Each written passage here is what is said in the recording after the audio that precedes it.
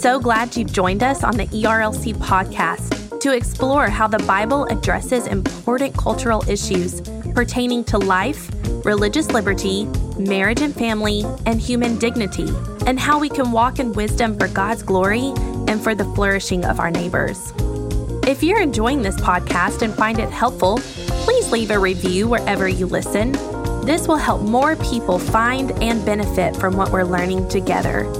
We are grateful for the time you take to join us for these conversations.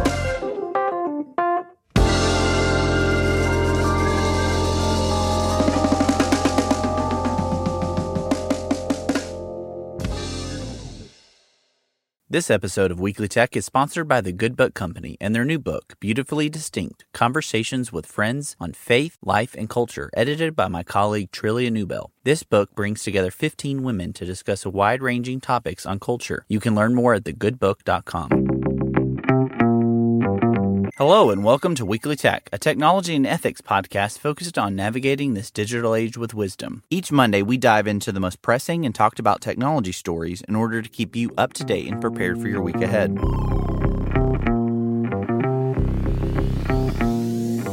Weekly Tech is brought to you by the Ethics and Religious Liberty Commission, and I'm your host, Jason Thacker.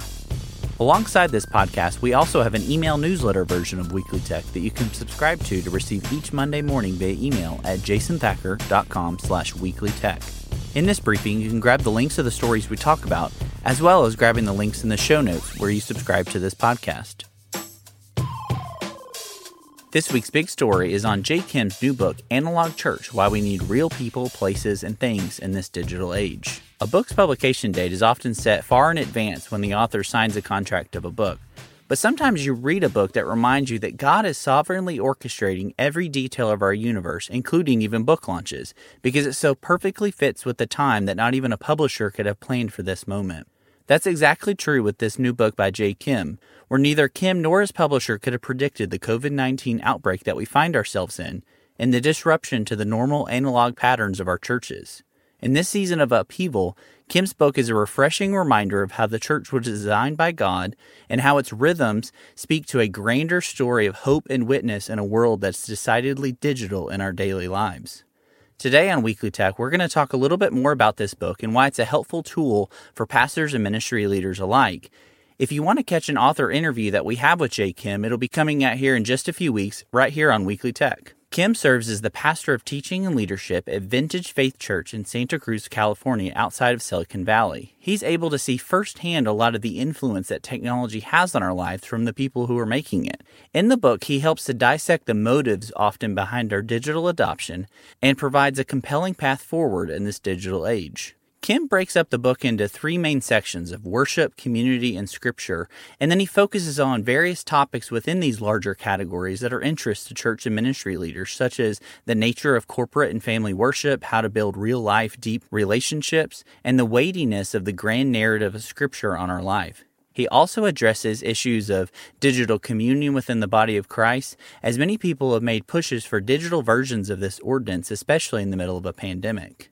Pastor Kim ends this book with a reflection and a reminder on the unique call of the church that Jesus gives us in Matthew 5:14 to be the light of the world and a city upon a hill that cannot be hidden, even when we experience a massive cultural shift in terms of digital connectivity and community. One of the greatest strengths of this book, and why I highly recommend it to listeners, is that it helps to push back a lot of the false narratives in the church that we must become increasingly digital in order to be effective in today's culture. He specifically writes so that readers will be more thoughtful in how they approach these tools, especially in the body of Christ. The common thread throughout the book is that wisdom is the main thing that we need to be focused on.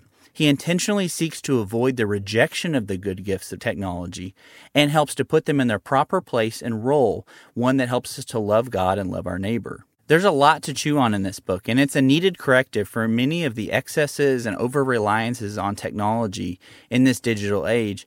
Kim really puts forth a compelling vision for a real flesh and blood community of analog community. The people of God gather together to experience life transformation. I encourage church and ministry leaders to grab a copy of this book as it's really helpful and can be used as a magnifying glass to expose where a lot of us are overly connected, exhausted, in need of real-life community with other broken and sin-torn people, especially in the midst of a worldwide pandemic that's disrupted so many of the normal rhythms of our life. If you want to read my full review of J. Kim's new book, Analog Church, you can check that out in the show notes, or you can grab the link in the newsletter. Next up is the Rundown, where we have 4 to 5 different technology stories in order to keep you up to date and prepared for the week ahead. First up is a story from Morning Brew, where the popular company Boston Dynamics is going to start selling the Spot robot for $47,500. One of the internet's most famous, or maybe infamous, robots is about to go on sale. Last Tuesday, Boston Dynamics added Spot, which is their robotic dog, to the online storefront, making the 4-legged robot available to any business that's willing to cough up $47,500. Over the last 3 months, the demand for Spot has increased.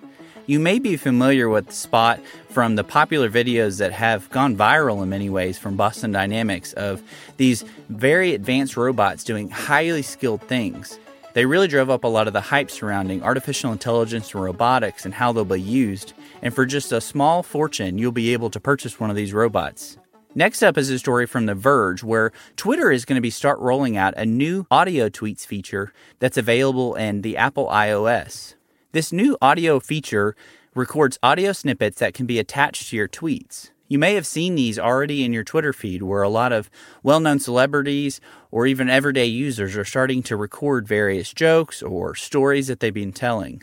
This new feature is available first on iOS, and it launched last Wednesday to a group of people, according to the company. If you got access to it, you'll see a new waveform icon beside the camera icon when you're composing a tweet. You tap that and a little red button will appear saying that you're recording your message. When you post that to your Twitter, it actually shows a little picture of your Twitter profile as well as kind of sound waves around you, letting people know that you have this new audio version of the tweets. It's going to be interesting to see how this new feature is added to Twitter and kind of the reception online. Next up is a story from Engadget that's specifically for the sports fans here on Weekly Tech. With the NBA planning to restart its season soon, part of the new protocols that they'll be using is a new oral ring that'll help catch COVID-19 symptoms in players. Details are still emerging exactly what this will look like, but part of the proposal for the new rollout is the use of these Aura smart rings. These rings capture various pieces of health data on wearers and can be used to help predict COVID-19 outbreaks or other types of illnesses. Earlier this month, a study results from the West Virginia University's Rockefeller Neuroscience Institute suggested that this type of data collected on these rings, combined in a digital platform with other information from wearers, can help forecast and predict the onset of COVID-19 related symptoms 3 days in advance with over 90% accuracy. Honestly, it's going to be really interesting to see how players react to wearing these rings when they're not often used to wearing various types of jewelry during these games. And so I'm just interested to see the rollout of these and how they're adopted throughout the league. Last up is a story from Axios that's a really important story that's often gone unnoticed or had little coverage during the COVID-19 outbreak about saving the elderly from the coronavirus. As the elderly, especially those in our nursing homes, bear the brunt of deaths from COVID-19, there are various new approaches and tools that are starting to emerge to keep them safe and healthy.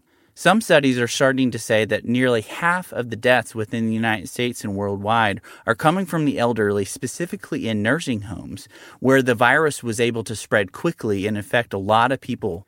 CarePredict sells a wearable device called Tempo that tracks indoor location, pulse rate, blood oxygen levels, and more. Originally targeted as a way for caregivers and family members to monitor the physical health and wellness of our seniors, Tempo is now starting to be used to tackle COVID-19, including contact tracing within our nursing homes. This comes at a time where we need to, as a society, be thinking about the elderly, especially those in our nursing homes that have experienced really the brunt of so much of the sickness and death that we've experienced in our nation. I'm thankful that Axios is raising this story, and I hope that there's many more tools and technologies that we can use to care for the elderly among us. Well, that's it for this week. I want to thank you for listening. If you enjoyed this podcast, please consider leaving us a review on Apple Podcasts, Spotify, or your favorite podcasting app. You can also help us spread the word about Weekly Tech by sharing these episodes online with friends and colleagues. And as a reminder, you can always find the show notes as well as the email newsletter version of this podcast at jasonbacker.com/podcast. Thank you and have a great week.